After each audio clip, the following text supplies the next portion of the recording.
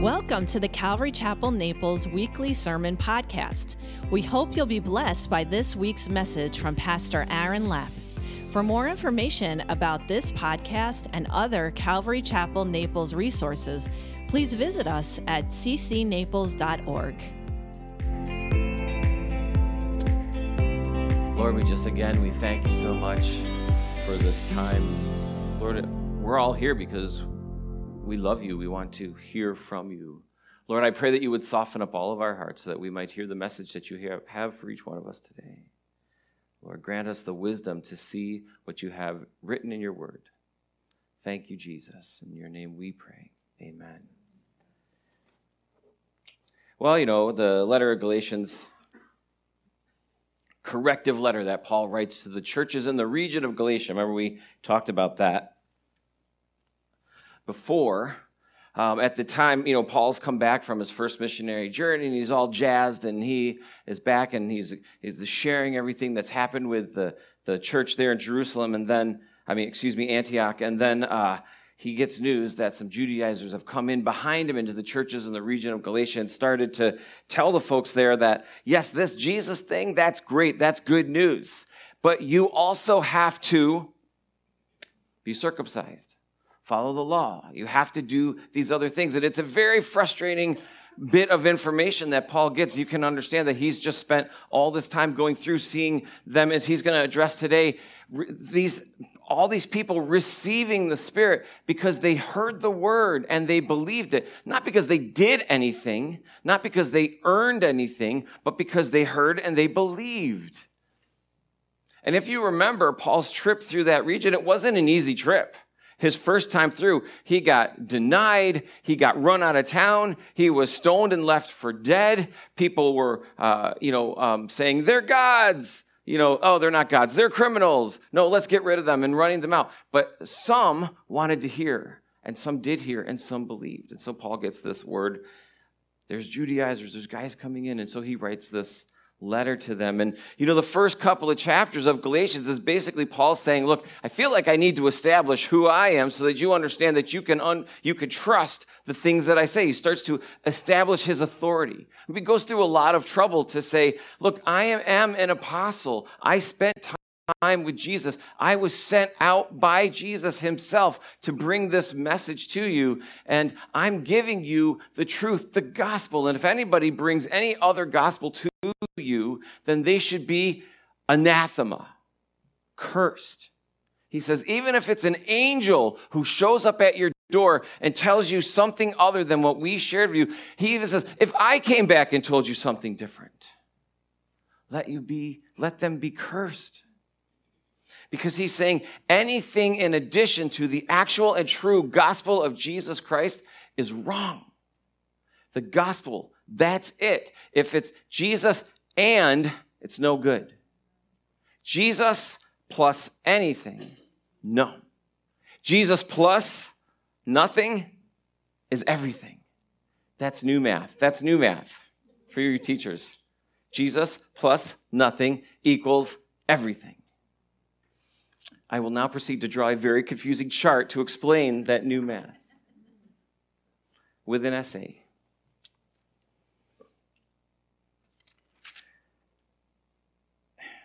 One of my favorite parts of this is Paul kind of concludes this defense of who he is and where he came from, because, he goes on and tells his whole story.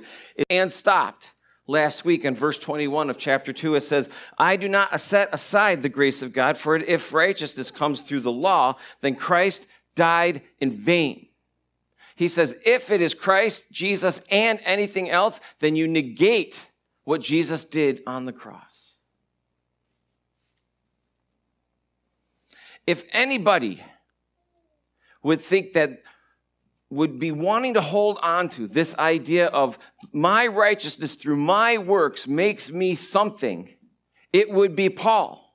Paul is the guy that was the Pharisee of Pharisees. He was raised up by the top teacher in the land. Gamaliel said, I couldn't even keep enough books in his hands. He would go through them so quickly when speaking of Paul. Paul was an amazing follower of the law, and yet Paul is throwing all of it away and saying, but it is the grace of Jesus Christ only. That is a major statement for Paul to make. Okay, so in verse 1 of chapter 3, he says, "Oh, foolish Galatians." That's how you want to start a letter. Oh, foolish Galatians. It's a word in Greek that means somebody who's been given the truth, but refuses to believe it or trust in it. That's kind of the actual and literal translation of the word foolish when he's talking. So Paul says, "You foolish Galatians, you've been given the truth. You know the truth. I gave it to you, and yet you're refusing to act on it or to trust in it. Who has bewitched you that you should not obey the truth?" The word bewitched, it means bewitched. That's what it means. You look it up, that's what it means. But it implies this, that they were lured away. And he's saying, who has lured you away? But it goes deeper than that. Not just lured away by like a shiny object. It means lured away by appealing to your vanity. So he says, you Galatians, you who I came and saw through many trials, by the way, and beatings and hardships, but I brought you the truth. You are refusing to act on the truth, but you're being drawn away not by some shiny distraction, but by appealing to your own vanity. You know what the vanity is?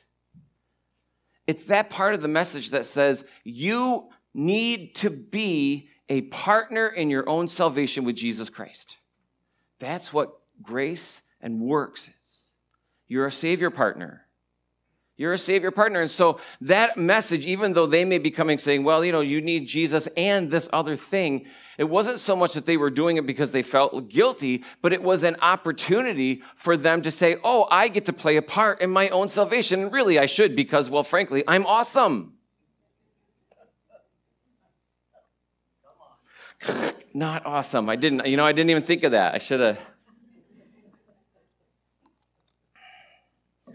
See, I've believed for a long time that people actually were guilted into or were fearful that they had to do something in order to earn righteousness, to be able to be seen righteous by God. But I actually, after studying this, believe that it comes more down to the fact that it's not that I'm guilty, like I feel guilty, I have to do it, but I want to be a part of it. Why can't I be a partner in my own salvation? Maybe my life is a two-seater.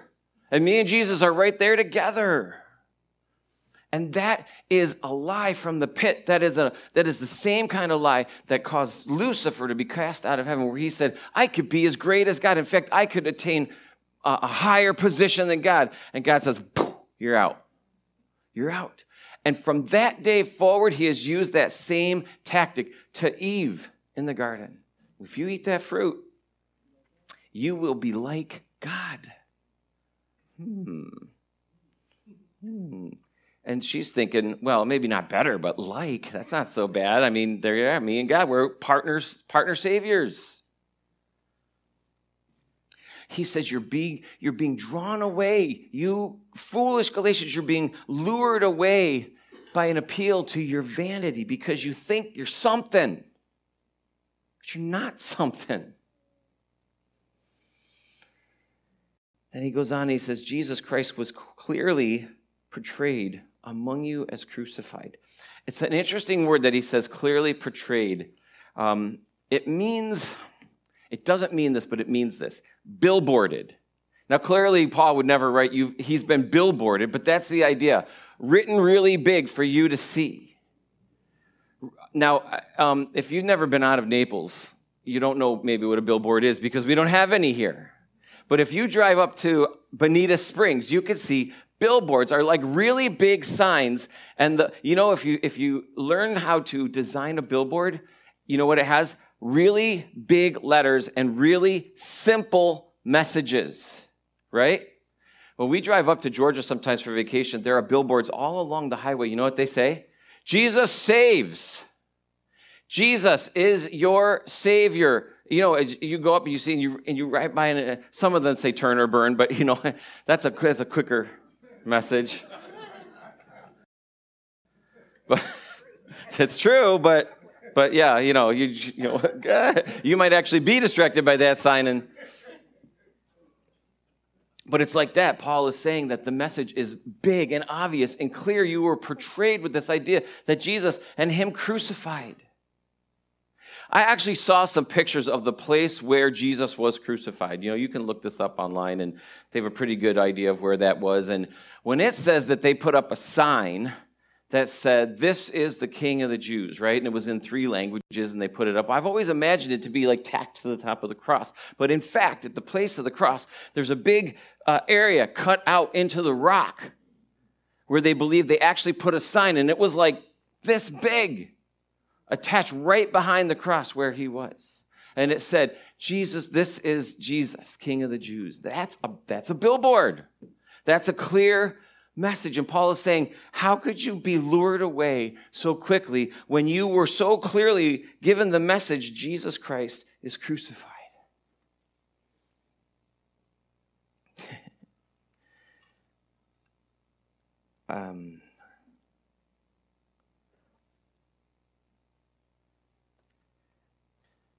Matt just used the word distracted in a completely different way that I'm going to use it. So, yes, be distracted for the lost. That's a good message.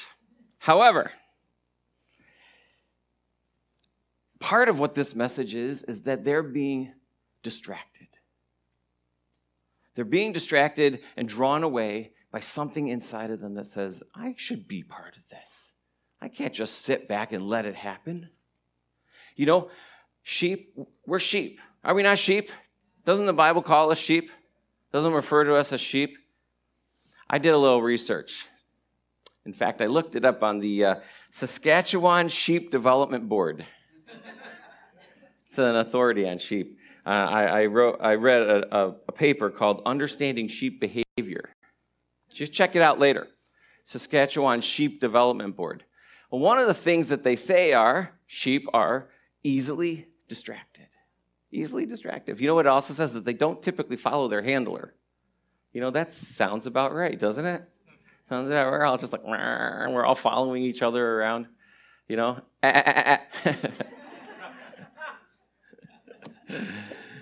But sheep are distracted easily. And this is what we're seeing right here. They've got the message. It was clear. Paul was like, you good? You're good. Everybody good? All right, I'm going back. He gets home, and he gets back there, and he hears that somebody came in behind him and said, oh, yeah, that thing, that guy, Paul, first of all, he's a lunatic, and you don't listen to him. It's Jesus and they're like, It's because he says how soon it was that you were distracted. We're constantly under fire by the enemy, the devil, because he wants us to believe that there must be something else that we have to do to earn our salvation. You can't just pray a prayer. That's so stupid. Pray a prayer. That's too easy. Did you ever hear that? Did you ever hear somebody say, what you believe about being saved, that's too easy. It can't be that easy. It can't be just a prayer. First of all, it's not just a prayer. Let me just clear that up. It's not just a prayer. It's a realization that I'm a sinner. I do not have the capacity to save myself, and I am in the need of a Savior. In order for me to be saved, I need to confess that I am a sinner. I need to ask Jesus to forgive me of my sins and to come into my heart and be my Lord and Savior. And he does. He forgives you. He forgave me, and he came in and he lived in my heart. That's the gospel, by the way. And if I do that in a prayer with some other people, or if I do it in a prayer while I'm walking down the street, or if I'm driving down my car and I come to this realization, that's how it works. Now, if that seems easy to people, then that's what it is. But I hate that when people say it's too easy, or they'll call it cheap grace. Too easy? It's too easy? Do you think it was easy for God to look down and say, this creation that hates me, that is my enemy, this people that I created that hates me, I know what I'll do. I'll send my only son down to die for them. You think that was easy? What about Jesus coming down? Jesus leaving the right hand of the Father in heaven to come down in human form. And by the way, live on a whole life from baby to 30-something years old here on this wretched rock that we live on compared to heaven.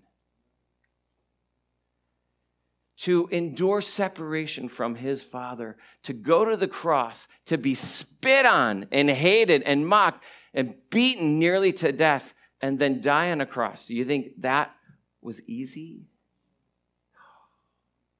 I hate it when people say, that's too easy. Oh, man. Forgive me, Lord, because my thoughts in that moment are not kind.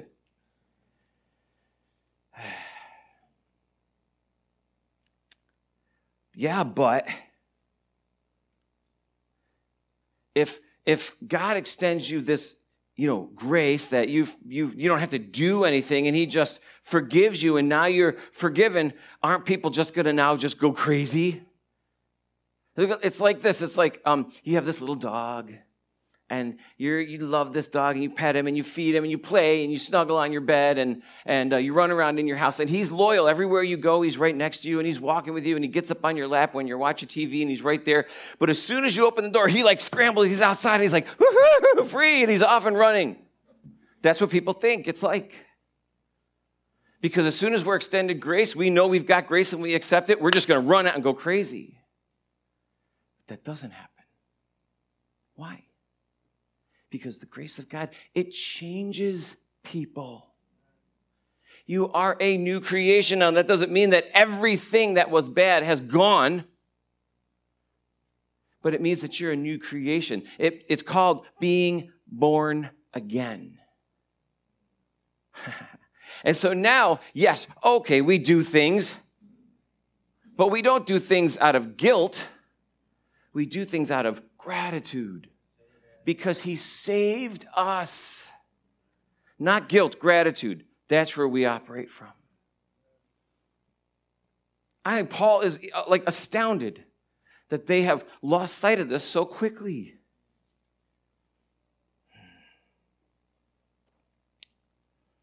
He says, this only I want. This is verse 2.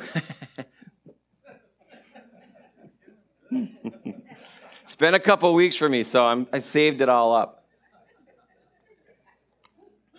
This only I want to learn from you. It's very emphatic. Paul's very careful in these words. He's like, I really don't want to talk about any other thing except for this one thing. This is what I want to know for you. Did you receive the Spirit by the works of the law or by the hearing of faith? Are you so foolish, having begun in spirit, so that now you are being perfected by the flesh? He's saying, look, you understood that you were saved by faith, but now do you think that it's your awesomeness that is going to take you any further? Because that's what it sounded like. Have you begun in the Spirit, but are you now being perfect in the flesh? It's a rhetorical question, by the way. Paul's not actually asking them to say, am I being made perfect? He's saying, no, you are not made perfect in the flesh. He knows the answer.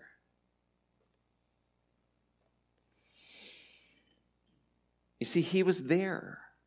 He's the one that presented the gospel to him. If you remember, if you go back into those chapters in Acts when he was up in that area of Galatia, it said that he preached the word, he preached the gospel, and it says, and many heard, and many believed. And so he was there with them when they believed it. So when he asked this question, he knows the answer. And in fact, he knows they know the answer.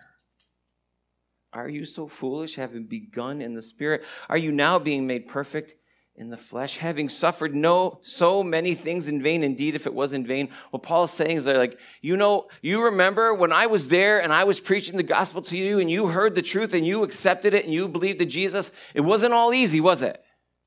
You have to look back because those were divided cities and there were likely some divided families. And he's saying, do you not remember everything that happened when you were there and you received Jesus and it was great, but don't you remember the trouble that came as a result of it? Do you not remember? Because he says, I do. I was there. Do you not remember that? Therefore, he who supplies the Spirit to you and works miracles among you, Does he do it by the works of the law or by hearing of faith? Did people receive miracles because they earned enough points? He's saying, is the person who does the miracle God? Does he do it by faith, or does he do it because you've earned up enough points to earn a miracle? Have you done enough work to earn your miracle? Who thinks that they've done enough work to earn a miracle? It's like credit card points. I've used my card so many times, I've got like 1,000 miracle points. I'm going to redeem those Sunday. Good luck. Well, faith says that it's not the amount of work that I do that gets a miracle done. It says that I believe that God does miracles and can do miracles. But it also says, but I don't believe no matter how much faith I have, I can make him do it. That's earning miracle credits. It says, I believe that he can. I pray that he will, but I accept whatever his will is in the situation that happens. And that's faith saying, I believe that whatever you do is the right thing because you know better than I know. I'm selfish. Am I the only one? If you're selfish, raise your hand. Okay, no, I'm just kidding. Some of you didn't raise your hand, though, so I'm making a note of that. Deirdre, write that down. The reason why maybe you're sitting here thinking, well, are you sure? Because I think we're supposed to do things is because part of you is saying, not that I think we're supposed to, but I think I want to. I want to earn some credits towards righteousness, towards miracles, towards something. I don't know. No, he's, again, saying it's not by the works of the law that miracles are done. It is God does them because he's God. And whether he does or not do them, it's his will and his plan, which is perfect. You know, is that a struggle for anybody? It's a struggle for me sometimes. So it could be like, God, why can't this be the plan? This would really be better. Or you think, maybe God is just distracted. He's got a lot going on, with like wars and sickness and, earthquakes and pestilence and locusts and all that. So he's got a lot going on, and maybe he doesn't know this one. Maybe I just need to enlighten him about this one little thing. But, he addresses that in his word. He says, you know what? My ways are not your ways. In fact, my ways aren't just not your ways. My ways are like way up here. And your ways are like way down here, way down there. And they're like, oh, that's right. That's right. So I forget that sometimes. Or I don't want it to be true. I want to be able to, God, can't your ways be my ways? Well, sometimes my ways are his ways. But that's only when I'm in his perfect will.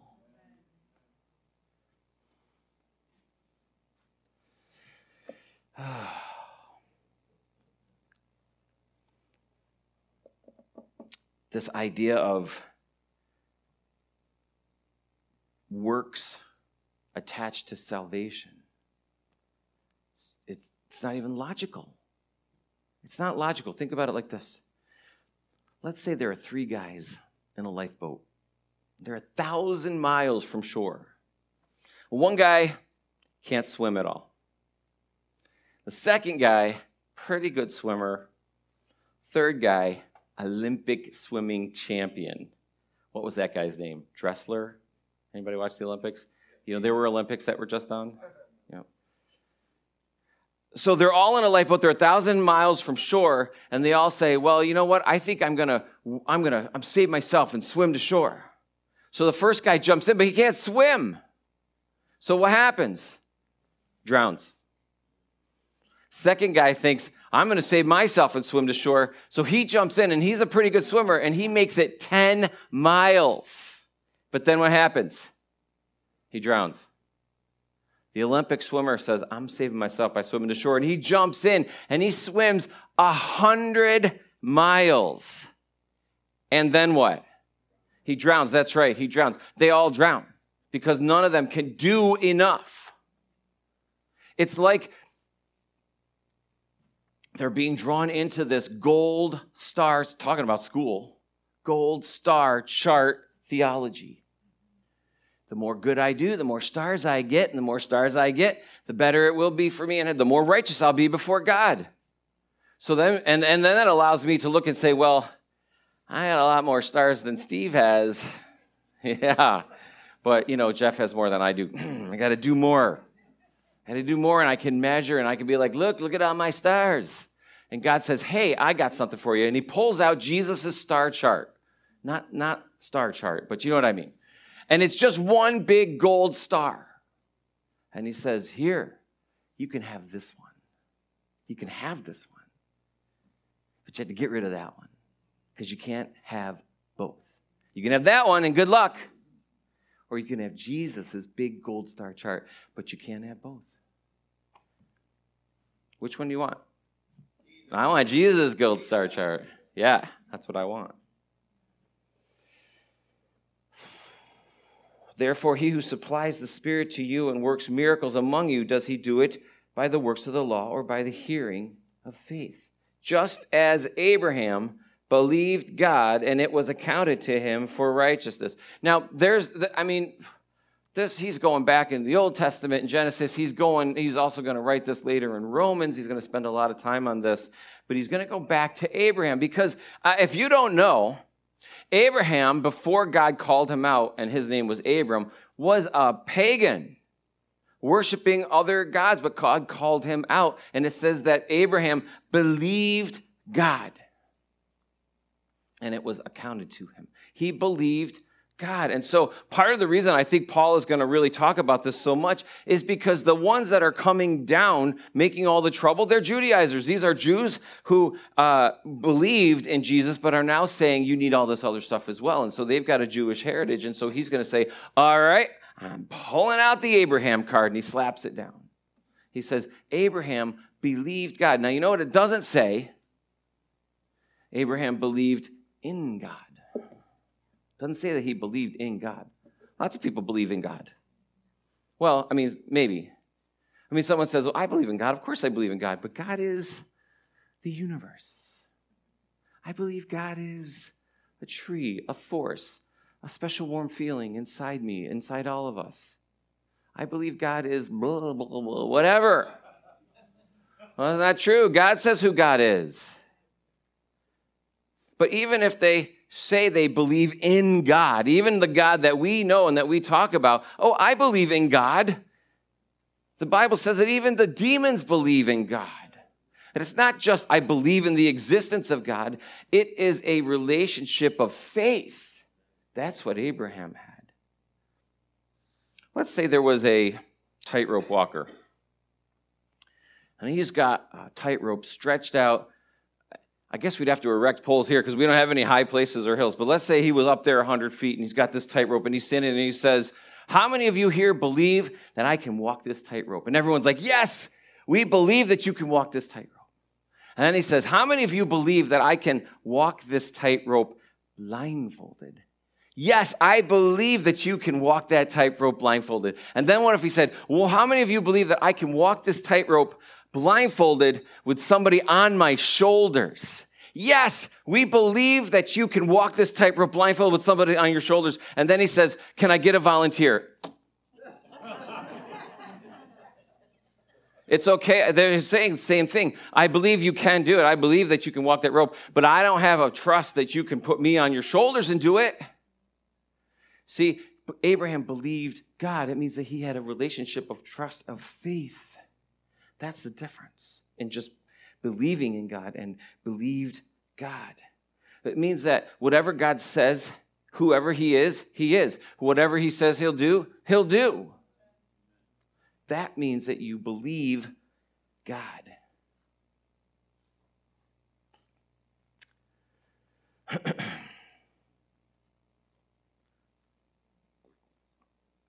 He's really going to push this Abraham button now. He says, therefore, now that only those who are faith are sons of Abraham. Oh, man, this must have really ticked them off.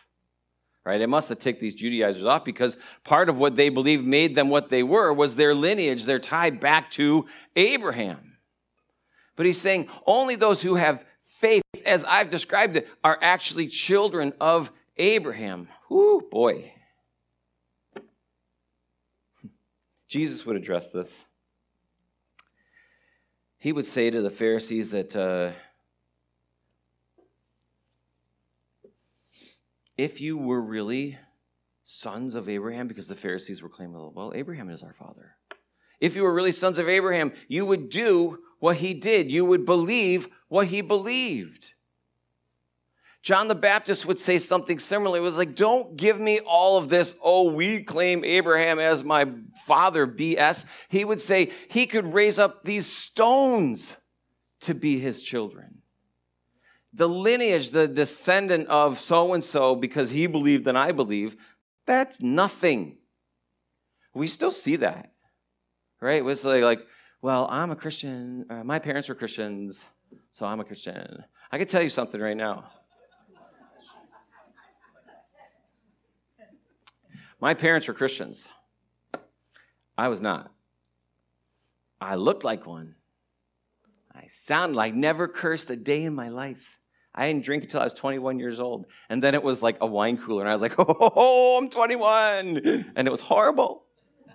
Alone in the park, it's really desperate. I'm sorry. I didn't know anybody else that was 21 at the time. I looked okay. I looked like a Christian. I went to church all the time. Sunday morning, Sunday night, Wednesday night, youth group. I was in church all the time. But because my parents had a relationship with Christ didn't mean I did. I needed that too. I couldn't inherit it. It wasn't passed down to me. Now, they did instill to me some really great morals. But then I got to college and they all went away. And then I was even further corrupted when I met my wife, who was not also. She cursed like a sailor. And I would do this every time. Physically react, and she would curse, and she would get mad and say, what? Don't you think women should curse? I was like, I don't curse ever.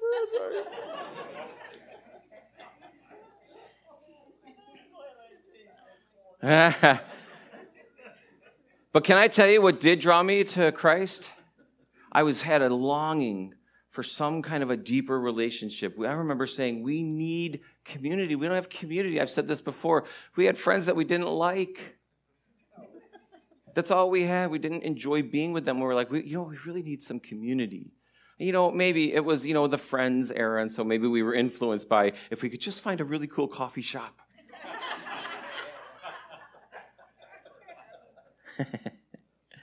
And God drew us into a church that opened up the Bible. It was at a wedding that we got drawn in, and it's a crazy story, and I'd love to tell it some other time, because it turned out to be a bad church that we ran away from in the middle of the night, and it was really, again, good story, not for now. But what it did do is it ignited that desire for a relationship with something other than myself or my wife that couldn't be filled by anything other than Jesus. And I found him in his word. Or, frankly, he found me again. But it couldn't be given to me by my parents. It's faith, and that's what he's saying. The sons of Abraham are the children who have faith, not because they're descended from Abraham alone.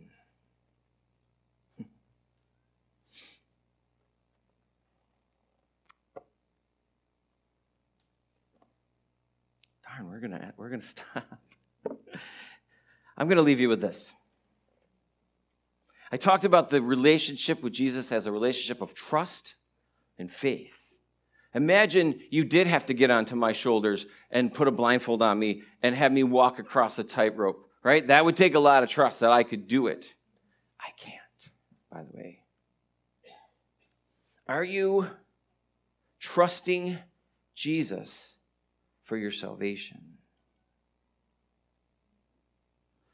Are you trusting him for your salvation? Or are you someone who's sitting there thinking, I got it.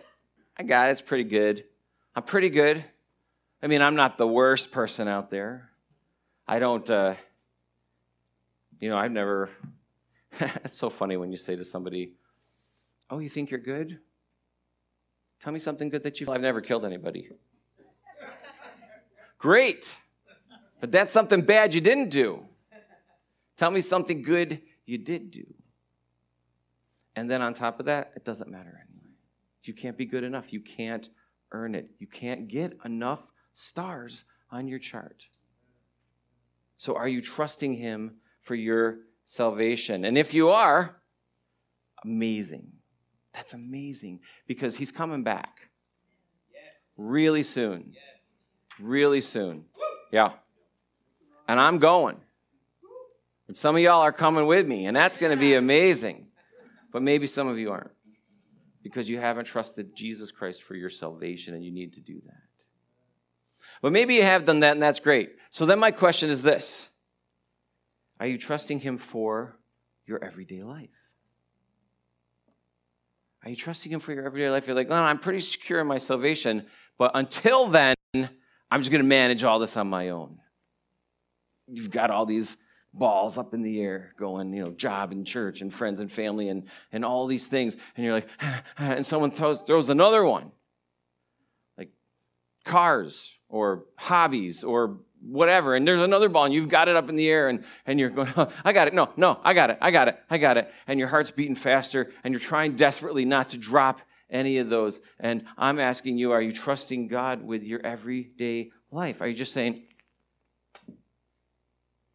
because I don't know for sure, and I can't find a verse for this, but I'm pretty sure that God could juggle all the stuff without dropping it. Here's the question, is there something in your life that you are trusting God for so much that if he dropped the ball, it would all fall apart? Is there something in your life right now that you could say, I have so given this to God that if by some chance he didn't come through, this would all fall apart? Or are you still holding on to everything under your own strength, under your own power?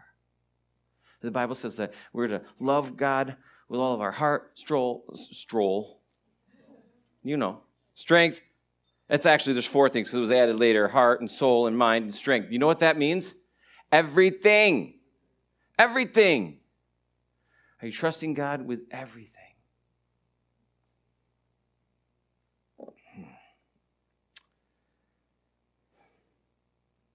Or do you just have a really firm grip on the reins? Right? I'm just going to hold on. I think I'm not through here and here and here. And I'm holding on. I'm holding on tight to these reins. Because I got Jesus right next to me, but I'm just going to, I got it. It's exhausting. And that's when the devil gets in. And you're exhausted. And you're like, but I'm supposed to, but I have to, I need to do this, I need to hold that. And he's like, yeah, you do. You know the devil? Do not be deceived. The devil's grand plan is to destroy you however he can. However he can. And so it's like this. You could be at your job or your school and you're thinking, man, I am not good at this. I'm not smart. I can't do this. And the devil comes and says, no, you are. You're amazing. You are so good at this. Nobody does this job better than you. And you start thinking, I am pretty good, actually.